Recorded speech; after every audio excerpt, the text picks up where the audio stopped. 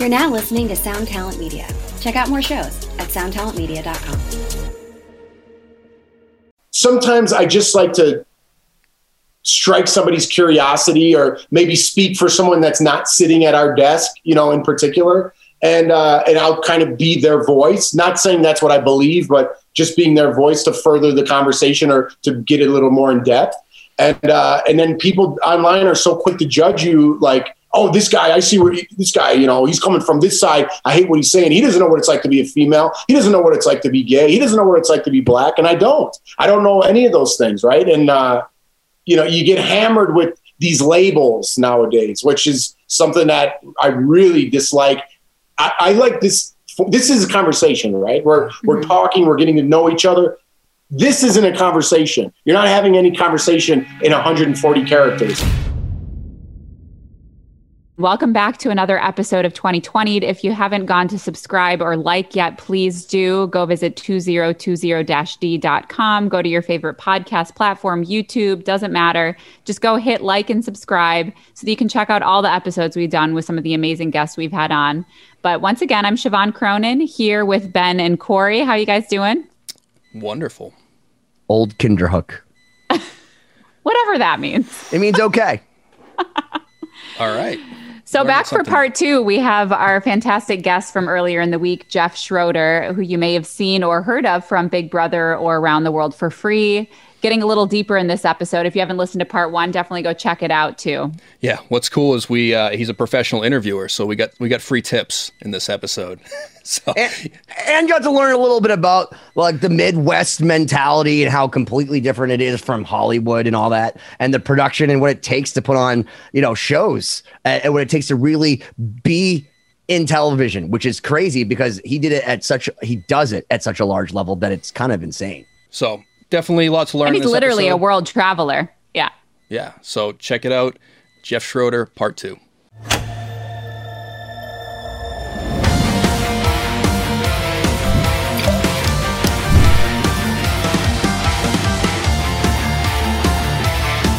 All right, ladies and gentlemen, glad that you stuck around for part 2 this week, 2020. I'm Siobhan Cronin, and I'm here with my cohorts, as we have deemed each other, Benny Goodman. What's going on, Siobhan? That's the most excited you've sounded for an introduction I gave you. I'm actually really excited to hear our guest interview you, but we'll get to that. All right. Seemed a bit contrived to me. I don't know. Well, Mark Burnett's sitting in the corner, just looking at us. Cheers. Yeah. Oh my gosh. And of course, part 2 with our fabulous guest, Jeff Schroeder. Thank you so much for sticking around with us. Thanks for hanging out. The bass player. And Corey Pays. I tried to introduce Corey, but you kept talking, which is why you've forgotten everything that you've heard about me because you're too busy talking. Oh, damn. Just kidding. Oh, yeah. It's all right. Shit gets wild in the second episode.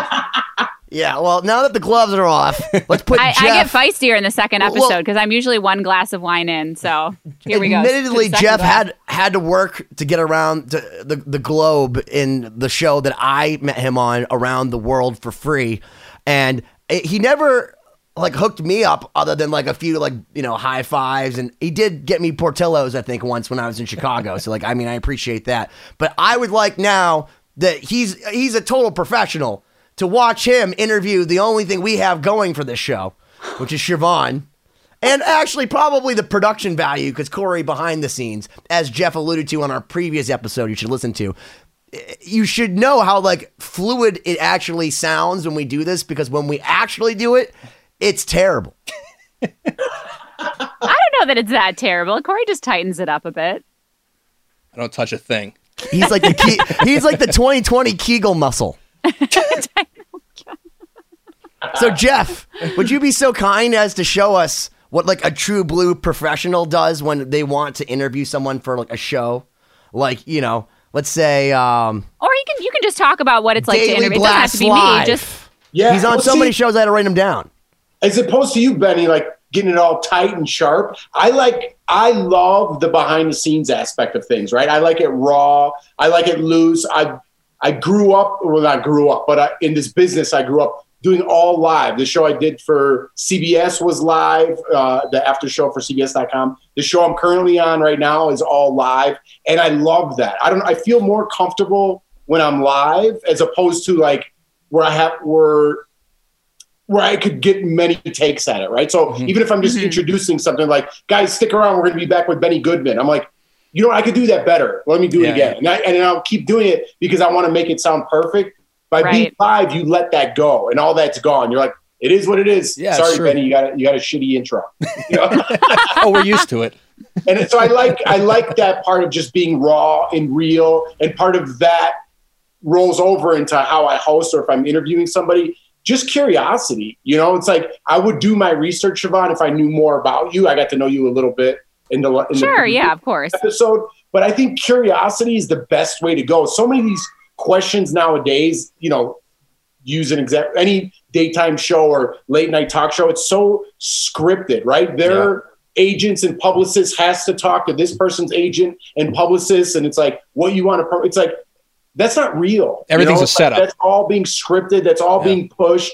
And nobody's talking about what's really going on in their lives. And sometimes the best interviews are just like, you know what, man? I like Scrabble. Like, man, I didn't know Dave Matthews liked Scrabble. I just grabbed that as you said you're playing violin. But it's like sometimes the dumbest things are just interesting to someone as opposed to what their job is, right? As a Dave Matthews playing music. So that's amazing. Yeah. Go ahead. Go on. Sorry. No, what I was saying is like I would ask you because you're very proud of your music. That's what you do. That's what you're known for, I would assume. But I'd also want to know about you, Siobhan, what you do in real life, right? Like do you like gardening?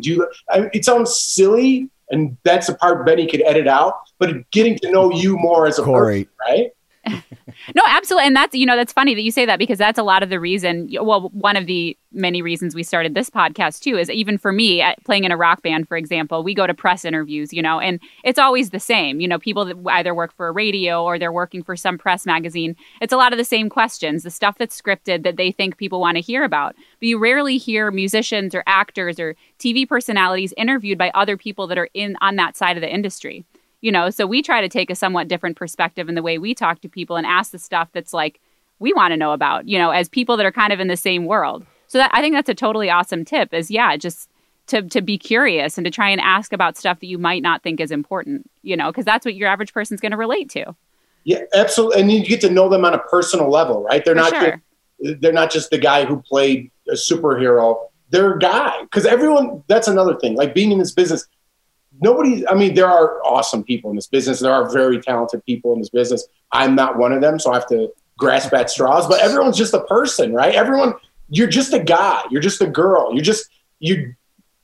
People might put you on a pedestal on social media, and you might. Is this from like Pretty Woman? Like, I'm just a girl. You're putting me on a pedestal, Mr. Gear. See, she made it too. But that's an important perspective that you have. There's some people that lose that perspective, I think, you know, and I think the people that are the most authentic, even when you interview them, are the people that realize you are just a guy, you are just a girl, you're a human, you know, and you have to be interested in that as a subject, not just necessarily their accolades or what they do or, you know, objective experiences, you know. And I think if you're doing the interview, if you have that perspective, that might not be the best advice. It works for me. If you're interviewing Madonna, let's just say, I've never interviewed Madonna, but if you look at Madonna's like, hey, that was so obscure that I pulled that one out. But anyways, if you're looking at her as not like, oh my God, this is Madonna, the icon who's been around forever and she's done all these things, as opposed to this Madonna, like she cries at silly things. She has normal emotions just like everybody else. I think if you're interviewing them on a personal level, I think it goes a lot deeper than just like, oh my God, Madonna, I love you. You're the best. Tell me how awesome it was to do this. It's like, all right, stop like kissing their ass all the time. That Chris Farley sketch on like SNL, like the hey, you remember when you did that? Was he like Paul McCartney? It was the best. I mean, that was John really dead? No, did you really die? Did you really die? I heard you die. Rest in peace, Chris Farley. Oh, yeah. That guy was the best. I will tell you, I watched that live, and I literally said to my friend, like even like at like 11 or whatever. You watched Saturday Night Live? Yeah. But I'm saying I watched that one as it was happening. Okay. And I remember thinking to myself that like, he's going to die. And like, I believe that he actually had ventilators on the side of the stage because like he literally was like so physical, but like he was doing speedballs. Weighed like 700 pounds. So, but that's kind of why it was awesome. And it's also what killed him because everyone said you can't have a skinny like Chris Farley. Like who wants to see skinny Farley? So of course, obviously gave him image problems, and then they cocaine and his idols were John Candy, John Belushi. Those were his idols, So they died young too. So he kind of was like destined to go down that path. I'm a legend, Farley fan. Legend. Just, I don't want to get too far off topic because I want to hear more with the interview, but just because of your perspective and since we're talking about it, have you seen, being in television, some of the pressures that some people are put under to behave or in a certain way or live a certain lifestyle for the camera, for the show? Yeah, I mean, I can't speak like on other people because I can only... No names. I'm talking generally, I mean, yeah, I think there's a lot of pressure for a lot of people to put on some sort of persona, right? And I think owning your persona, I've done bad things. I've said bad things. I've said, stupid things that I wish I didn't say. But I think owning that, like I said, growing from that, even though if social media doesn't accept that or people don't accept that, you accept that in your heart, right? And that wasn't me. That was 10 years ago. That was 20 years ago. Mm-hmm. Whatever it may be. If you had a feeling about that and you could look yourself... Was that what you were saying, Michael Jordan sucks? Was that was a lie, right? Never. I thought you said Jordan sucks. Benny, don't even put that... And that the Bears literally have nothing good going for them and never have. And that you've never been to Chicago or Wrigleyville if you have not watched the Cubs lose horribly.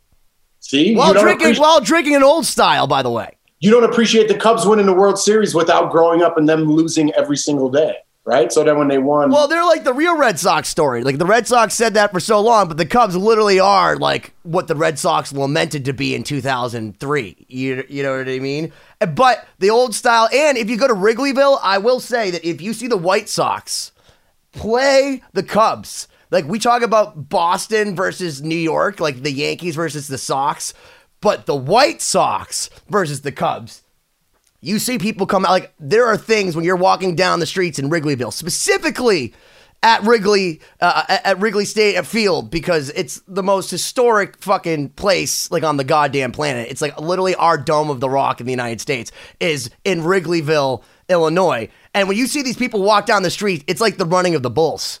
It's fucking insane. There is an insanity that goes down in Chicago like you don't see anywhere else. Jeff, can you speak to that, being an athlete from Chicago? Well, I mean, just being a Chicago, I think Boston and Chicago are very similar, right? As far as like growing up people and also how they love their sports teams, right? And look at the Red Sox and Cubs you just mentioned. Both of us couldn't win it forever, right? And we both had our day. But we are such diehard sports fans. You guys got spoiled with the Patriots. We got spoiled with the Bulls, So we all love our sports, our cities, our food, where we grew up. We're very proud of our city. So I think it's ethnocentric, as they say in anthropology. Yeah, you're good with the big words. I dumb it down for an audience for me. So, okay, we should continue on with the interview about Siobhan because I haven't learned that much about her yet. No, but he was saying that normally he would do more research, so that's part of his style. Because he's got firsthand data right now, which is you. Well, I was just saying how I would do it, right? Like how, and then I could interview her if you want. But I was just saying how, getting comfortable with interviewing people. My best interviews ever, like when I'm happy about my interview, it's because that person's cool and they're good. It's not because I interviewed them. Mm-hmm. Well, right? Well, she's cool and good, so try her out. That's a good interview. It's not my skills that make it work. It's the person on the other end, like working with you, bouncing. Well, someone's got to coax it out.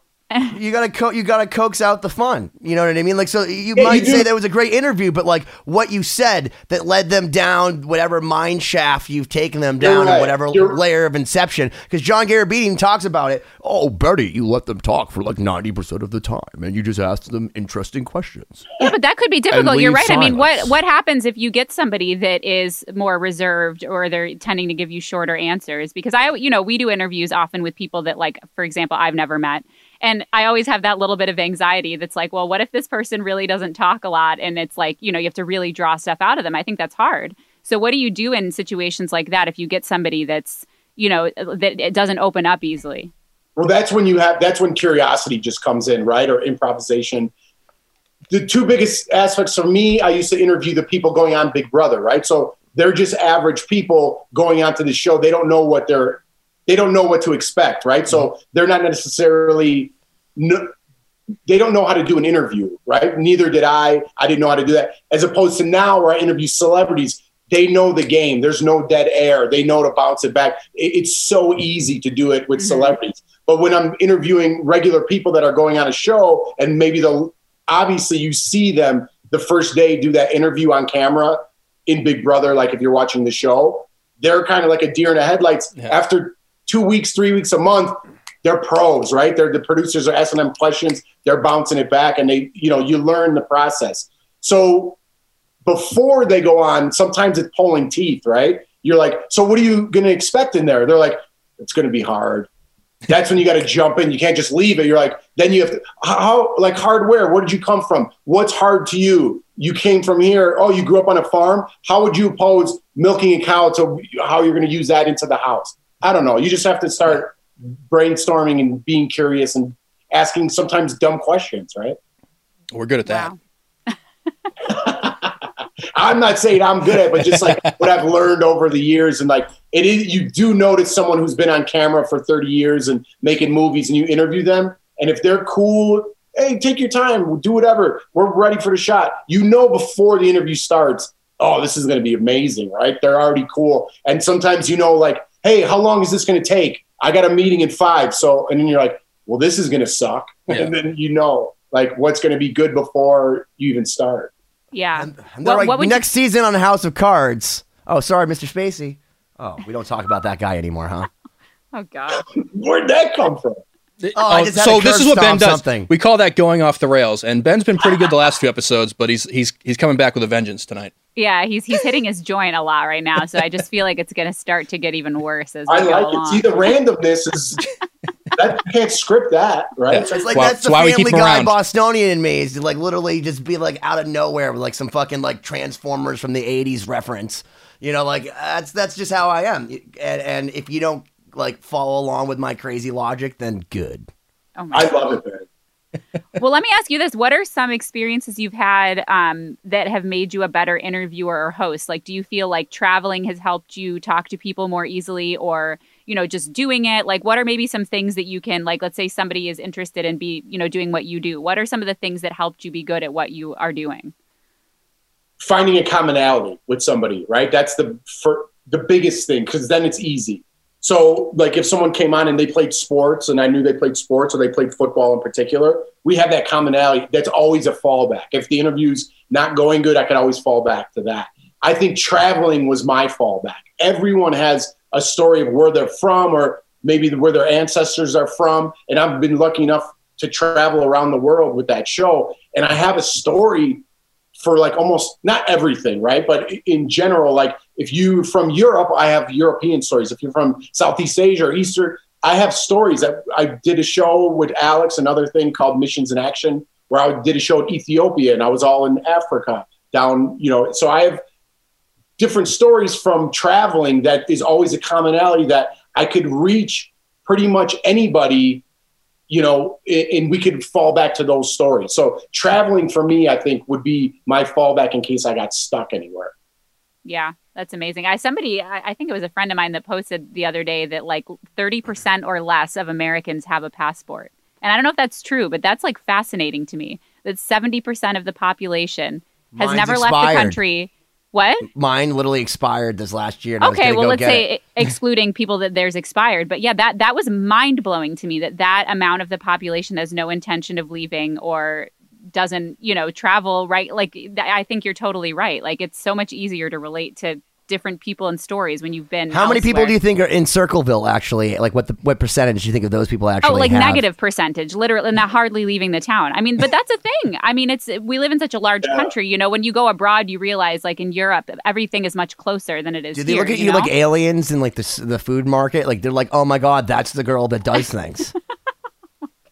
Because you're, like, the only one. To explain to Jeff, like, she literally, her husband has like a farm, but the farm is literally like a plantation. Like, and by a plantation, I mean like square miles of like Ohio. Yeah. And, So, like- okay. So my husband and I met in the band that I play in, which is called Starset. So he's a guitar player. I play violin, but I'm originally from Michigan, and Brock. Brock is his name. And he is from this town in Ohio called Circleville, which is like 45 minutes south of Columbus. And it's just basically really, really small town, like Midwestern America. But he grew up on like in a farming family. So big, like corn and soybean farm. But it is, I mean, Columbus is a big metropolitan area. So you go into the city and, you see people of different religions, ethnicities, backgrounds, a lot of college students. And then literally 30 minutes south, it's people that like have no concept of others. The level of egocentrism is heavy. Yeah. No, and it's wild. It's like I haven't spent so much time in this small of a place, prior to meeting him, so it's so interesting to me that like, yeah, you can be so close to a big city and, it's a small town mentality. Yeah. That's a lot of people that have been here for generations. Are there they don't little leave. pink houses? No, I mean, it's old. It's, from a lot of the houses are old, 1800s, 1900s. And, there's not a lot of opportunity. Or melons? I don't even know how we got into this. Yeah. No, little pink Benny's houses. I also want to point out, I don't think it's egocentrism that you find in small towns. It's more like the village vibe. It's like this is my village. Like the movie The Yeah. Village? Yeah, no, it's just more like these are my people, this is my area. Like it's just less concern with the outside world. I mean, it's just different. I'm a city person. I like traveling. I like meeting people that speak different languages. I like art, history, music, whatever. And some people, they just want a simple life. It's different for me, but. No. I think you guys bring up a good point. I think that's kind of what's going wrong with America right now. You mentioned 70% of America doesn't have passports. I think a lot of that has to do with like maybe financially they can't afford to travel Sure. if they wanted to. But like you said, some people just don't want to, right? They're happy knowing they're 10, 20, 30, whoever's in that small town, and whatever mindset that they have about the world, they have like-mindedness with those people, whether they sit at the bar or go to the restaurants. So they're not seeing life through someone else's eyes, through a different perspective. I think that's what travel gives you, right? If you go to a new city, you meet new cultures. If you go to New York City, it's a melting pot. Chicago, Boston, they're melting pots. If you go outside the country, even better. Now you're in someone else's land, their territory. You have to respect their cultures, their wishes, how they see things. So if you get all these different perspectives and all these different views, you might be able to understand how someone who's different than you culturally, ethnically, sexually, you have a better perspective. It doesn't mean you're walking in their shoes necessarily, but you have a better perspective because you've seen different things, right? a lot of people don't know what they don't know. So I was just going to say the exact same thing. That's what it comes down to. Is Me if too. you only high five. No, literally, I was about to say that. Yeah, I'm glad you said it. That's the way I look at it. It sounds so cliche, but it's perspective. And the smaller your perspective, you don't know what you're missing. I travel. I'd say like a normal amount for like a middle class person. Like I do the trips. I don't travel the world. I would love to at some point. But I definitely have friends and know people that have never really gone beyond the New England area, which is a beautiful area. I have friends that went away to college and came back and then moved out all across the country. And it's very interesting to just see the transition from the people that you grew up with and you all had this bubble in your small town or just regular town, just your high school. And then the people that went away and with social media, you can watch other people's journeys, which is kind of cool. Seeing people that are becoming successful in fields that you're like, I've seen that dude do some dumb shit, but good for him. He is excelling at out there in that side of the country. So it's very interesting. I think it's you don't know what you don't know, and the more you know that you don't know something, the better you'll be.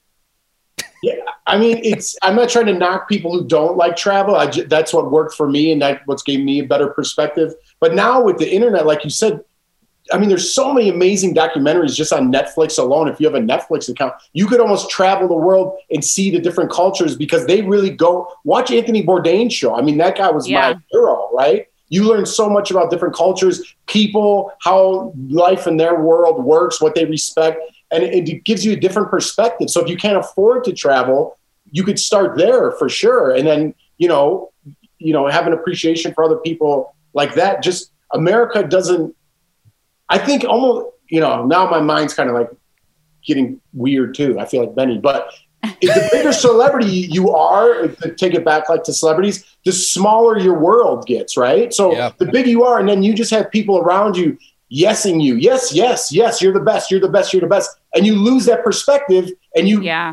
know, like a Justin Bieber, who I love Justin Bieber, but he lost that perspective at a young age, and look at him now. He's learned from his mistakes. He came back to there. I don't know how I got to Justin Bieber from traveling. But Jeff, can I ask you a question? It's crazy. If we were going to synthesize it, would it be fair to say that the more you learn, the more you realize how much you don't know? Yes. Yeah. But what's interesting too is what I think what you're really referring to is curiosity. And what I'm interested in is how does someone become curious? You know, obviously some people might be more naturally curious. No, but this is something that I noticed. Larkin, he'll tell you to eat some fucking mushrooms, let me tell you, this is what's interesting to me. So I grew up in a different type of, suburban Detroit, but a lot of highly educated people. So part of my upbringing was being curious. You know, you want to go to a good school. You want to learn a second language. You want to learn a musical instrument.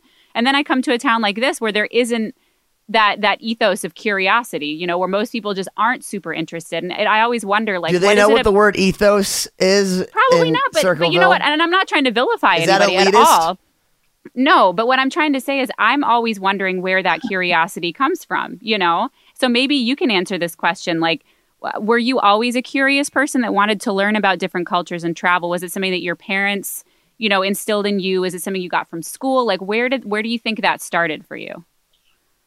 That's a good question. My mom was born in Italy. So my family came from that. My mom's side came from Europe, you know, I'm first generation, right? Mm-hmm. My dad's family's from Germany, but they were here for a while. So my grandmother on my dad's side traveled the world. I mean, she passed away. She lived a long, great life. She lived till she was 92. And she had pictures all over her wall of Egypt, which is still on my bucket list. I've never gone to. I mean, everywhere, Greece, every single place, every corner. When she retired, she just traveled all over the world. And I saw these pictures and I was fascinated with the Parthenons, with the Colosseum, with the pyramid. She's riding a camel. Siobhan was like, that's my gig list from last week. Oh my gosh, stop. I mean, but if you're lucky enough to see all those places, that's amazing, right? Because it's almost like when you stand outside the Colosseum, and I don't want to get too deep, and I don't know if you've been there or not. Yeah.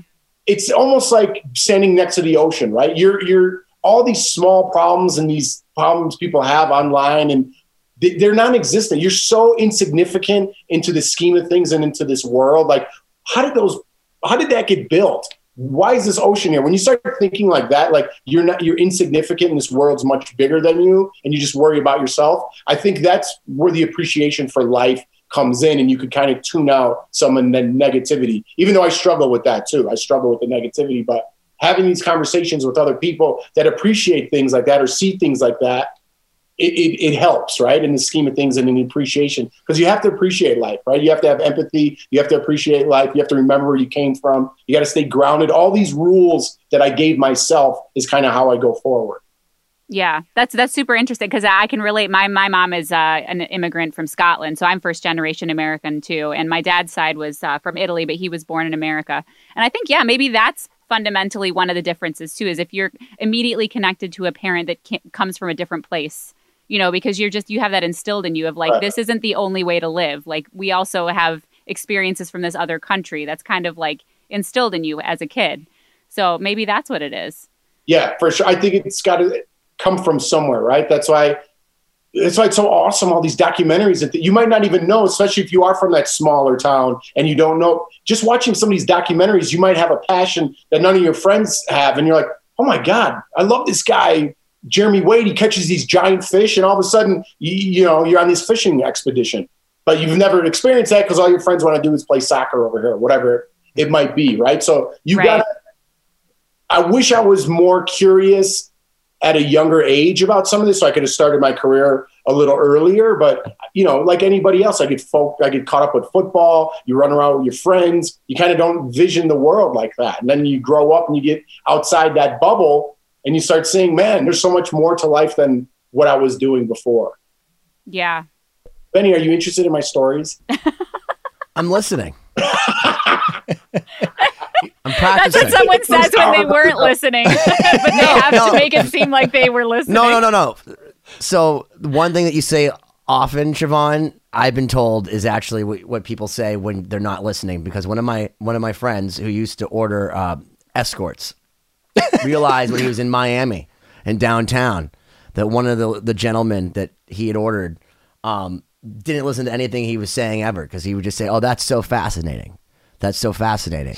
Because it would just continue it would continue the conversation, because he'd be like, "Oh, really?" And he'd act just like surprised and be like, "That's so fascinating." And but you're not listening. If you say that and then you don't follow up with a commentary on what the person just said, then yeah, you're not listening. So but he finally called them out, like thousands of dollars in, like 15 restaurants, and he's like, "What did I just say?" He's like, "That's so fascinating." He's what like, was he paying him for? Well, dude, listen, I'm not here to psychoanalyze rich people buying people on the open market to do sexual favors. Jeff, remember I mentioned like going off the rails? Like, I rather listen to Benny. I think this is much more fascinating than my. That makes one of us. Yeah. There's a lot of people online that would disagree. No, but that's a remarkable. I mean, to go back, it's a remarkable thing about our country in particular, right? Is it's so huge, and you can be in an area that's like an hour away from a major city, and there's like almost no interaction, or you can be in the middle of the country and have never experienced what it's like to be on the coast because it's so far, and it's hard to blame people because it's expensive to travel. Let alone going to Europe. If you live in Omaha, Nebraska, it's going to cost you a lot of money to fly to New York or to LA or, even to Chicago, right? Like there's costs involved, and it's not, we're not necessarily given that privilege as people here to have that luxury of traveling easily and for cheap. I would say that's the number one reason why people don't do that, is because of finances. Sure. But you're right to say that you can research other places. You can look into other cultures. You can watch documentaries. There's resources available. Oh, of course. Yeah. The question is just how do you spark that curiosity in people? Well, that's why because if it's there, if it is so easy, why not? Why aren't people doing more of it? If COVID has not done anything, it has totally exacerbated the need for media of all sorts, whether it's good, bad. Like I've seen more documentaries aggregated and old movies and things that like probably didn't matter for such a long period of time, but because everyone is home. Like if you go on to Netflix and you see like whatever's like number 3 this week, and it doesn't matter what week we actually are in, like there's lots of movies that are literally terrible. Like you'll get like 25 or like a whole television series. You're like, how is this number 3? And it's just because people are being suggested to, and they're just being told and force fed what to believe. So the fact is, if there is actually something interesting, that's how people are finding out now, is because they're so fucking bored that they're like, you know what? I do want to know about the Menendez brothers. I do want to know what's going on with the Titanic. Like, you know what? I agree that we should definitely figure out all the different like undiscovered cities below Israel. If you get to like page 3, 4, 5 of like the Netflix documentaries or Amazon Prime, shit gets real weird real fast. Yeah. What's your favorite one, Corey? I don't know. We're always like skimming through them. I usually pop them on for the preview, and then you see it's like clearly shot by like a high school student, and it's like talking. No, you know about what I watch? Not to interrupt you, Corey, but what's really good that's kind of on topic here that I think it's new on Netflix. It's called Hillbilly Elegy, and it's based on a book. No, it's good. I know it sounds bad, but it's about a small town guy who goes to Yale Law and the struggle he has with like pulling himself out of the mentality of like kind of deranged. I don't want to say all small towns are Well, Jeff still talks like he's straight up from downtown Chicago. No, but it's a good movie. He worked at Portillo's for so long, he just can't shake it. Oh man, that's one job. If I worked at Portillo's, I would never leave. I would have stayed. You'd be way fatter. I would have stayed there.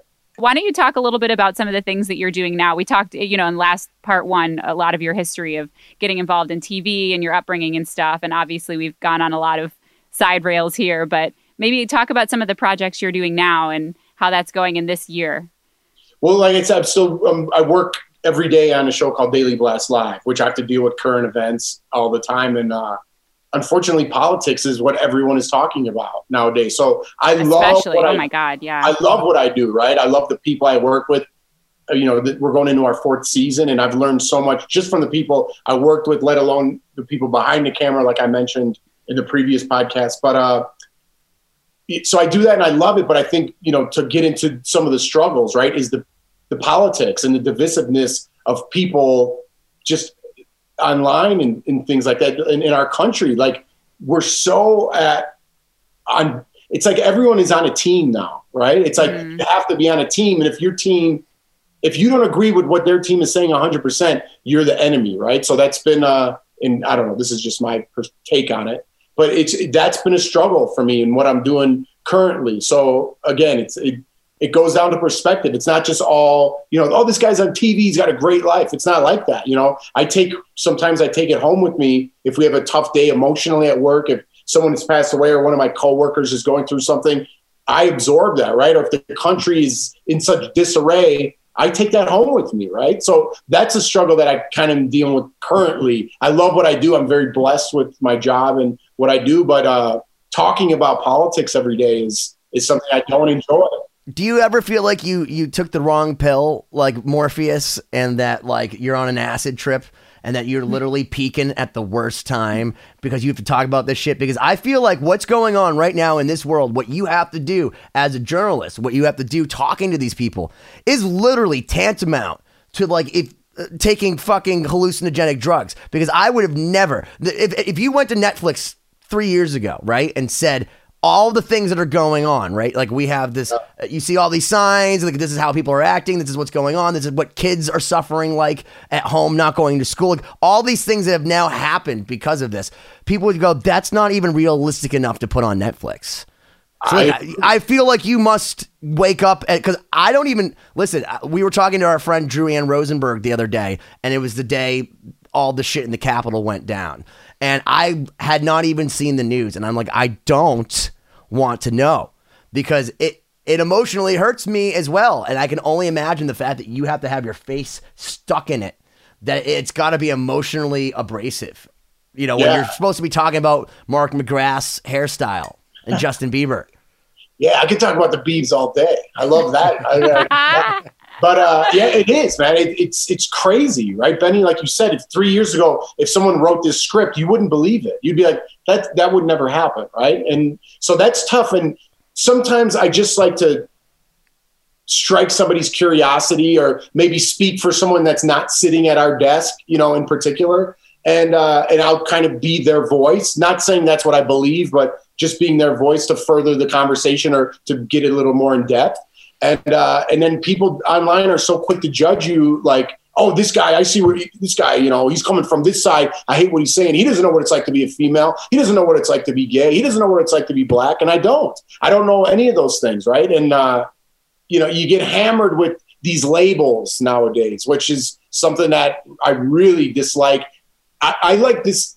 This is a conversation, right? We're talking, we're getting to know each other.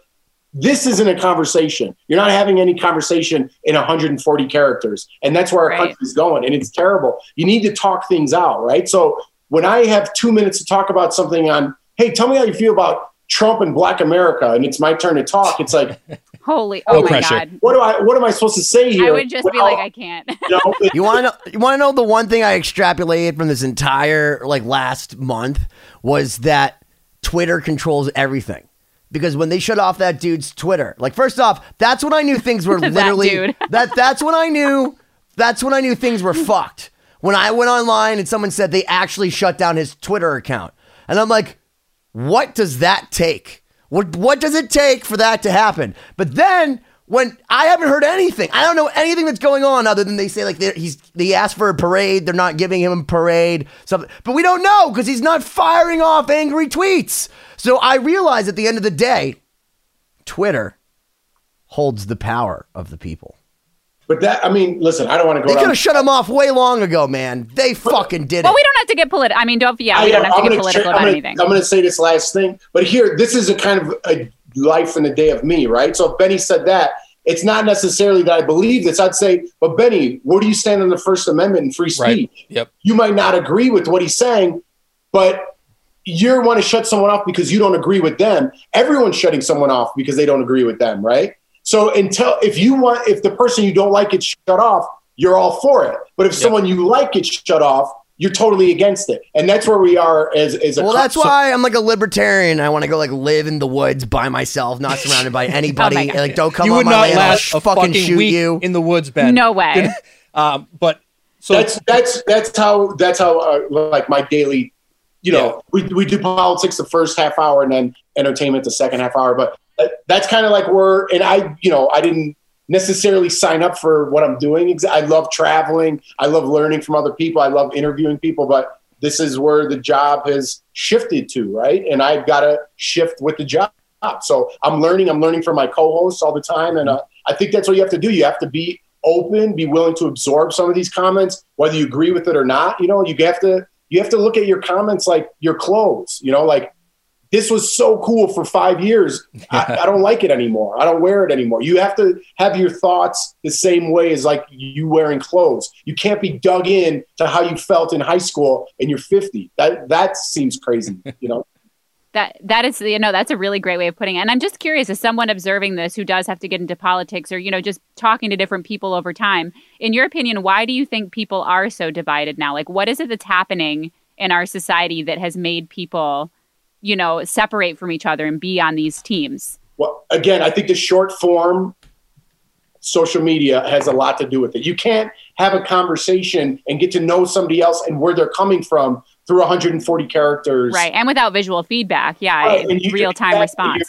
You're anonymous. You could say whatever. You're very bold in what keyboard warriors. They're fucking keyboard warriors. You would never say, like I said earlier, no one's ever came up to me and had a disagreement from what I've said on TV. Because that's a personal, then now you're in a whole different situation, right? How is Jeff going to react in this situation? Is he going to say something mad? You wouldn't do that. But over the keyboard, you could say whatever you want. The anonymity of it, you're God, right? You could say whatever you want to whoever you want. That's a huge problem.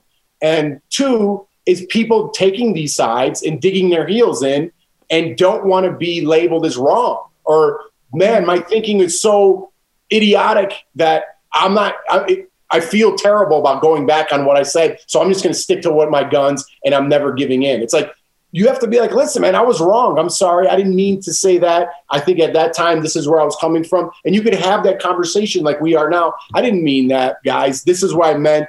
You know, my wife had a bad day. It kind of rubbed off on me. I kind of spouted off. I didn't mean to do that. This is what I mean.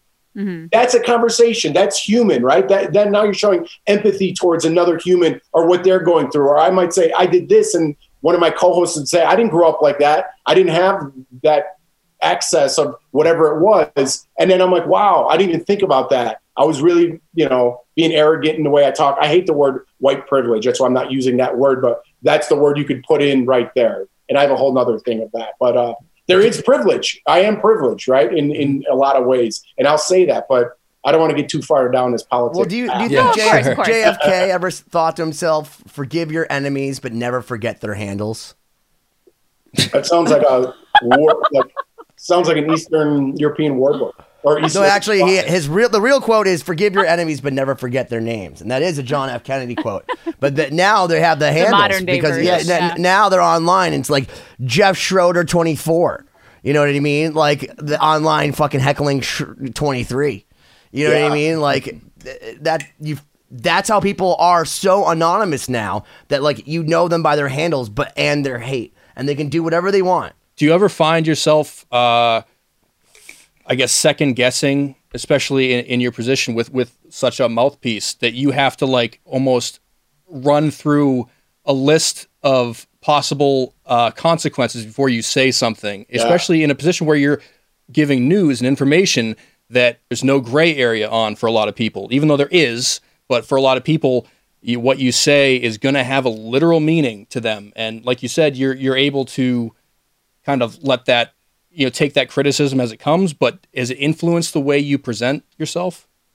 Absolutely. Like, it's weird. I'm almost having a conversation with myself while I'm talking. So I'm talking, and then like if something comes up in my head, and if it's remotely like I have a question about it, I divert from like, don't say that word. Don't say that. You know, I don't know if that's offensive or not. And some of these words now that I would say regularly, they're offensive, or they come from somewhere offensive that I still don't even know. And I'll say it and they're like, you can't say that. And I'm like, what? So I don't want to, I can't randomly think, like just being totally obscure, right? Sure. So many things offend so many people nowadays. And if you say one of those things, like we just talked for an hour and a half, almost 2 hours, I talked all about all these great things about how I got where I am, but someone might just clip the word where I just said, I don't like that term white privilege. Yeah. Right. So that's the only thing. That's actually going to be the title of this episode. 2.5 hours. And, maybe I should explain myself a little bit about that so they don't. No.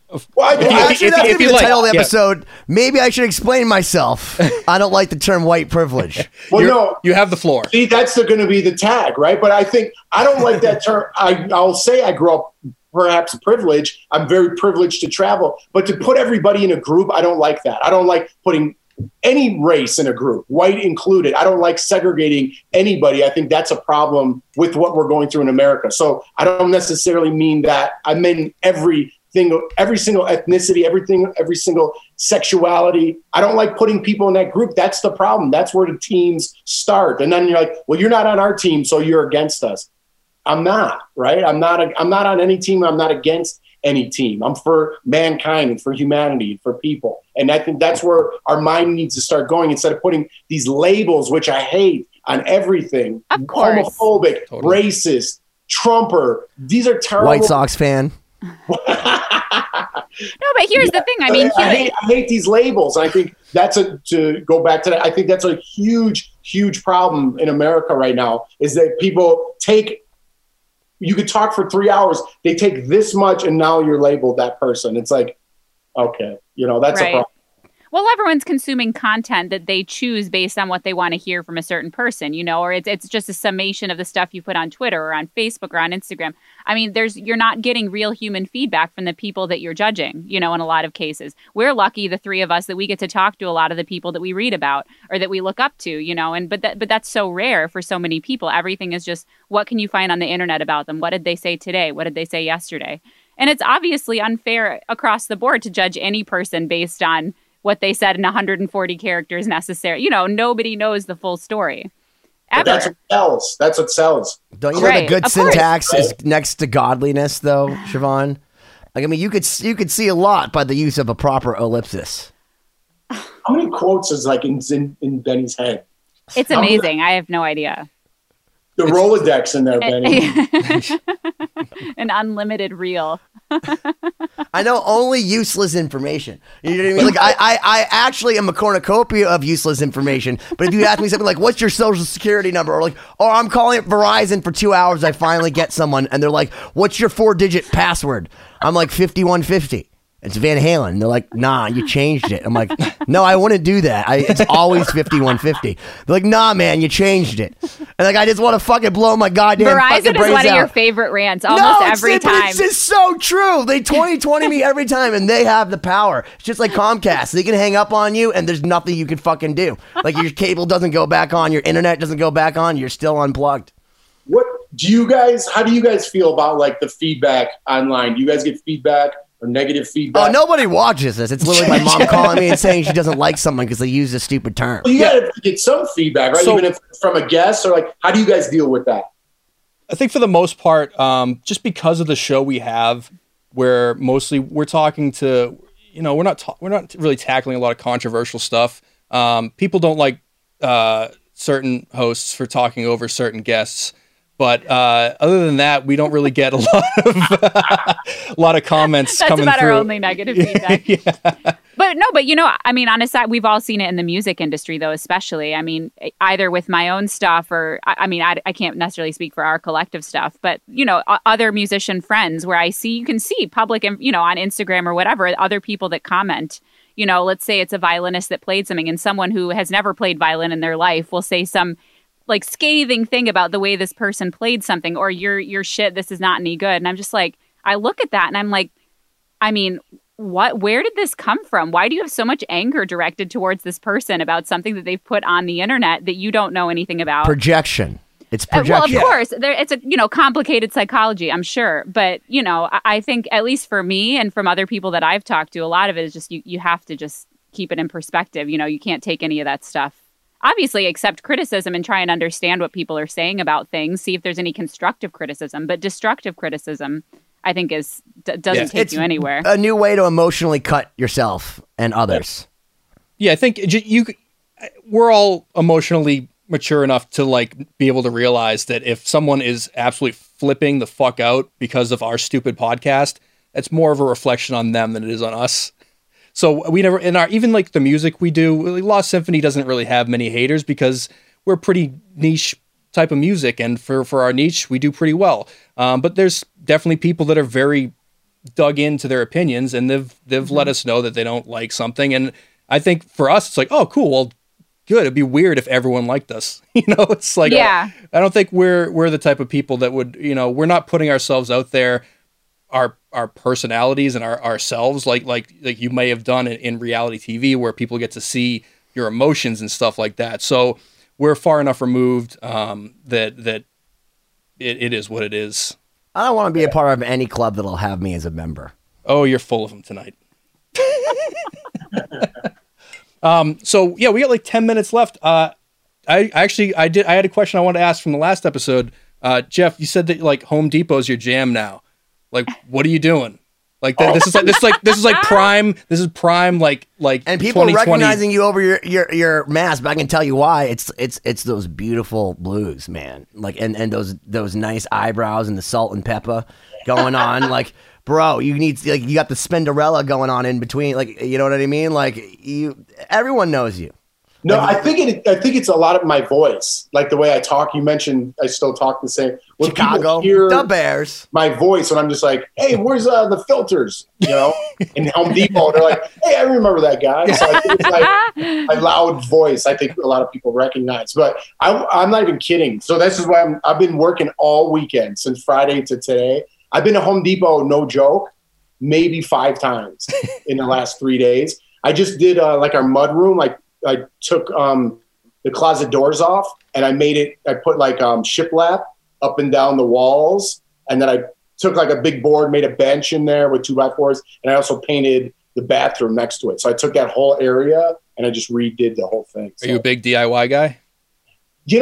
I try to be. I like taking on projects and stuff. And so I'm not like that guy, I can't like host a show and be like, hey, this is a 2x4 and you hammer it into, I don't know all that stuff. I have to watch YouTube videos. And then, like I said, you can do anything if you watch a YouTube video. My fiance is going to watch this and the only thing she's going to take from the whole thing is like, why didn't you paint the closet? I like it. You don't like doing like hands-on? No, I like doing all that stuff when I have time. Like, you know what I mean? And I want a better house, but like there are things where you leverage your strength. And like, I'm good at some things, but like I'm sitting here down here working on a mix or talking to these guys. Like, no, I don't want to be doing like, I mean, I love doing some things, but it's just like, you can only focus on so much. So no, I don't want to paint a closet. It's not my aspiration in life, but I congratulate you on redoing your rooms. I'm just saying that Cindy, the only thing I'll be like, hey, you don't listen to this podcast. And she'll be like, that Jeff guy, he was really pretty. I totally got it about the eyes thing over the mask. He has a loud voice, but you know what? Why didn't you do that? Like, why don't you take on a room? Do you have a project?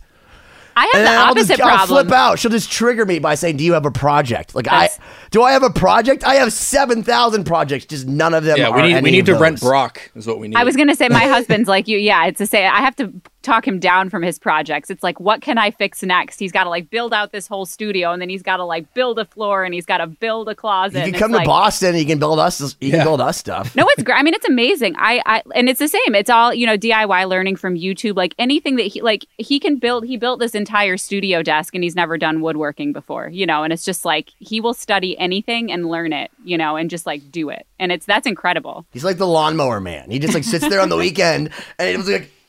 And it's just flashing. He's like, I now know French. I like this. You get a satisfaction from it. I like, finishing a project. I feel good about it. Yeah, and you can physically see the results of your work. Whereas with music, sometimes it's a little more nebulous. I had a conversation with someone recently because I built this room when I bought my house and all the treatment and everything. And I took my dad and I worked for months, and it's tons. And my friend's like, but don't you feel good that like you built it with your bare hands? I'm like, dude, if I could have afforded to have someone do it in a weekend, in a heartbeat. This was terrible. It was awful. I'm with you. Measuring stuff and then my house isn't perfectly square. And that's like freaking nightmare. Like, I would write a check in a heartbeat. I like it, especially having a house and doing things yourself. It's different. Like an apartment, I'm like, what? I'm not fixing. I don't mind decorating, dude. Like, look at all this. Like, all my pictures are all like neat and like perfectly arranged, and like I could put stuff in places. But I don't want to like paint and shellac and sand things down, and then like have to nail things in too hard, like to make things structurally sound. Like, that just sounds way above my pay grade. That's what I just did all weekend. I shellacked too. I did everything. Did you use any caulk? Should we go down that way? Should we end it with that? We're sorry. Snapple, the best stuff on earth. I like it. I feel like I've been saying that a lot in the last few episodes. Just apologizing profusely for I'd say the fact you're here. You edit that and be like, Benny says his line, and then you just stop the podcast. Dropping some metal from Benny, and that's it. No, I usually cut it and put crickets after he says something. It works a lot better. Or you can do the Tyler Durden and just put like one frame of a dick, and then boom. I'll put dicks all over you this entire episode. Just float them all around his window on the Zoom. As we bring Jeff's credibility down minute by minute. Second by second.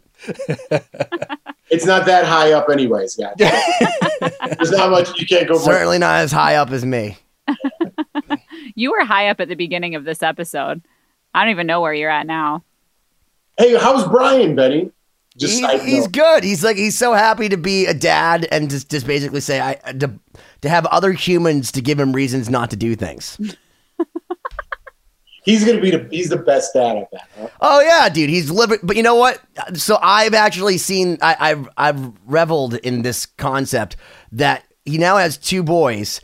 And one of them is definitely going to be a lot like me. And he's going to drive Brian crazy so hard. But then the other one kind of has like some of his like attitude. So he's going to give like, so with Haley, like my fiance's You're talking daughter, about your brother, right, Ben? They have the same attitude. Yeah. So when they give it to each other, they both set each other off. But it's like they don't realize that they're doing the exact same thing to each other. I can't wait till Brian has that happen, but then also has to fight someone and then call me and be like, what would you do in this situation? And I get to like, be the cool one. This is Brian Goodman, the other half of the Lost Symphony writing team, by the way. Yeah, the one that doesn't matter as much. You guys are the same, man. You guys are the same. Anne-Marie Cronin's like, Anne-Marie's going to be so happy that I literally just shit all over Brian. She's like, oh, good for you. I love a good Ben and Brian meltdown. Every time I've been in Boston, there's always been some monumental meltdown between the two of you. And it's just like, why is this not on film? We have Paul coming back. And I want to tell you that Paul has the best Brian meltdown stories ever. Literally the best Brian meltdown stories. We have. Let's just. I love put how that it's in the only docket. a Brian meltdown. Were you not a part of this? I melt down too, but Paul and I get along fine. Like we've gotten along fine. Like really, we do. We've learned how to deal with each other's neurosis. Like Brian, no, he does not. Brian loves Paul, and Paul does enjoy Brian from a distance. Like, there's no question about it. But does he want to be in a camper with him for 2 days? Like, I know how to keep Paul happy enough where he doesn't want to stab me in the eye socket. Yeah, you and Brian have the same dynamic for when I met you guys. You guys should definitely film an episode of you guys just going at each other for an hour or two. Yeah, I'm sure I have GoPro footage of that somewhere. One of the Lost Symphony sessions. Yeah. Well, Jeff, we're coming up on the end of it, man. Thank you for joining us. This is the end. Yeah. It flew by. I mean, I hope it flew by for you. It flew by for me. It flew by. Yeah, it did. The second hour. Well, I want to say thank you for coming on, dude, because we really, I've known you said 9 years. I've known you for 9 years. I met you completely by happenstance because my friend serendipitously dragged me to New York, under cloak and dagger. And then next thing I know, I'm on a fisher boat, with albino lobsters, eating seafood with you and taking shots. And we've hung out a bunch since. We got to see the Panther in LA, which is an experience by itself, and you've always treated me like family. And, you know, when I've met Jordan, she's always been just lovely to me. So I just want to say thanks for coming on the show, because I know people give a fuck about a lot of the things that you do. And I've never known you for those things. Like, I had to be actually, like, again, recruited for Big Brother and subjected to watch the show, because I'm like, I don't want to see Jeff this way. Like, I know Jeff in person. Like, he's a really cool dude that likes his Portillo's the same way that I do. You know what I mean? Like, but I really appreciate how much that you've also evolved, in the sense that you appreciate the production side of things, the directorial side of things, acknowledging how important everything from lighting to makeup is to how the success of what you're doing. And that's something that I think our listeners really should, you know, extrapolate from these episodes, is how important knowing how to do that stuff, and certainly the DIY culture, how important being learned in all of these things, and cognizant of how important these things are to the success of your idea getting across to people in a meaningful way. Damn, that was a great synopsis of the whole. Yeah, Ben, you're great at the synopsis. I got to hand it to you. Jerry of all Springer the random shit well. that you spewed throughout this episode, that was like first class. Dude, I mean, Benny, you're going out on a high note. We should just end it now, man. Yeah. I'm just going to say. And ladies and gentlemen, you've been 2020. Thank you, Jeff Schroeder. Thank you, guys. It's been a pleasure. And honestly, getting to know all you guys, it's been fun. We hope you enjoyed this episode of 2020. Please go to 2020-d.com for more episodes, merchandise, and all sorts of fun stuff. Subscribe to the podcast so you don't miss out on future episodes. We get new ones out every Wednesday and Sunday night at 9 p.m. This week's throwback clip is from episode 33, featuring the one and only Satchel of Steel Panther. Check it out. You know, there's video of me, like, Kelly Clarkson is at our show, and I just look at her and I say, I want to fuck your face. And she's just like, oh, yeah, fuck my face. Like, fuck my face. I know you can do it. when you're that confident, like the audience, you know, that I think that's a good lesson for anybody in any band. Like whenever you're playing new music, you just got to go, you're going to fucking love this. And if you don't, I'm going to kick you in the balls, motherfucker.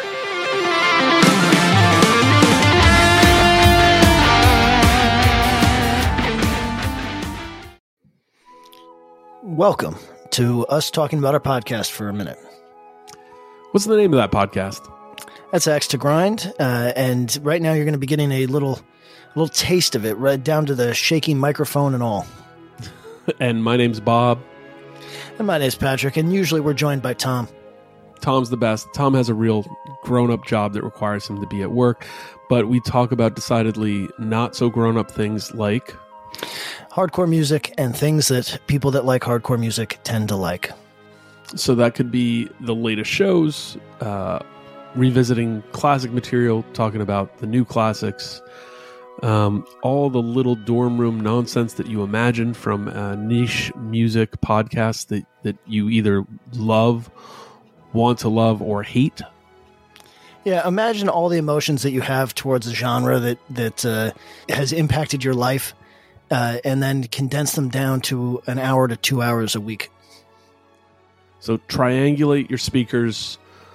Think about jumping off the bed, singing along, dancing like an idiot, and listen to Axe to Grind podcast.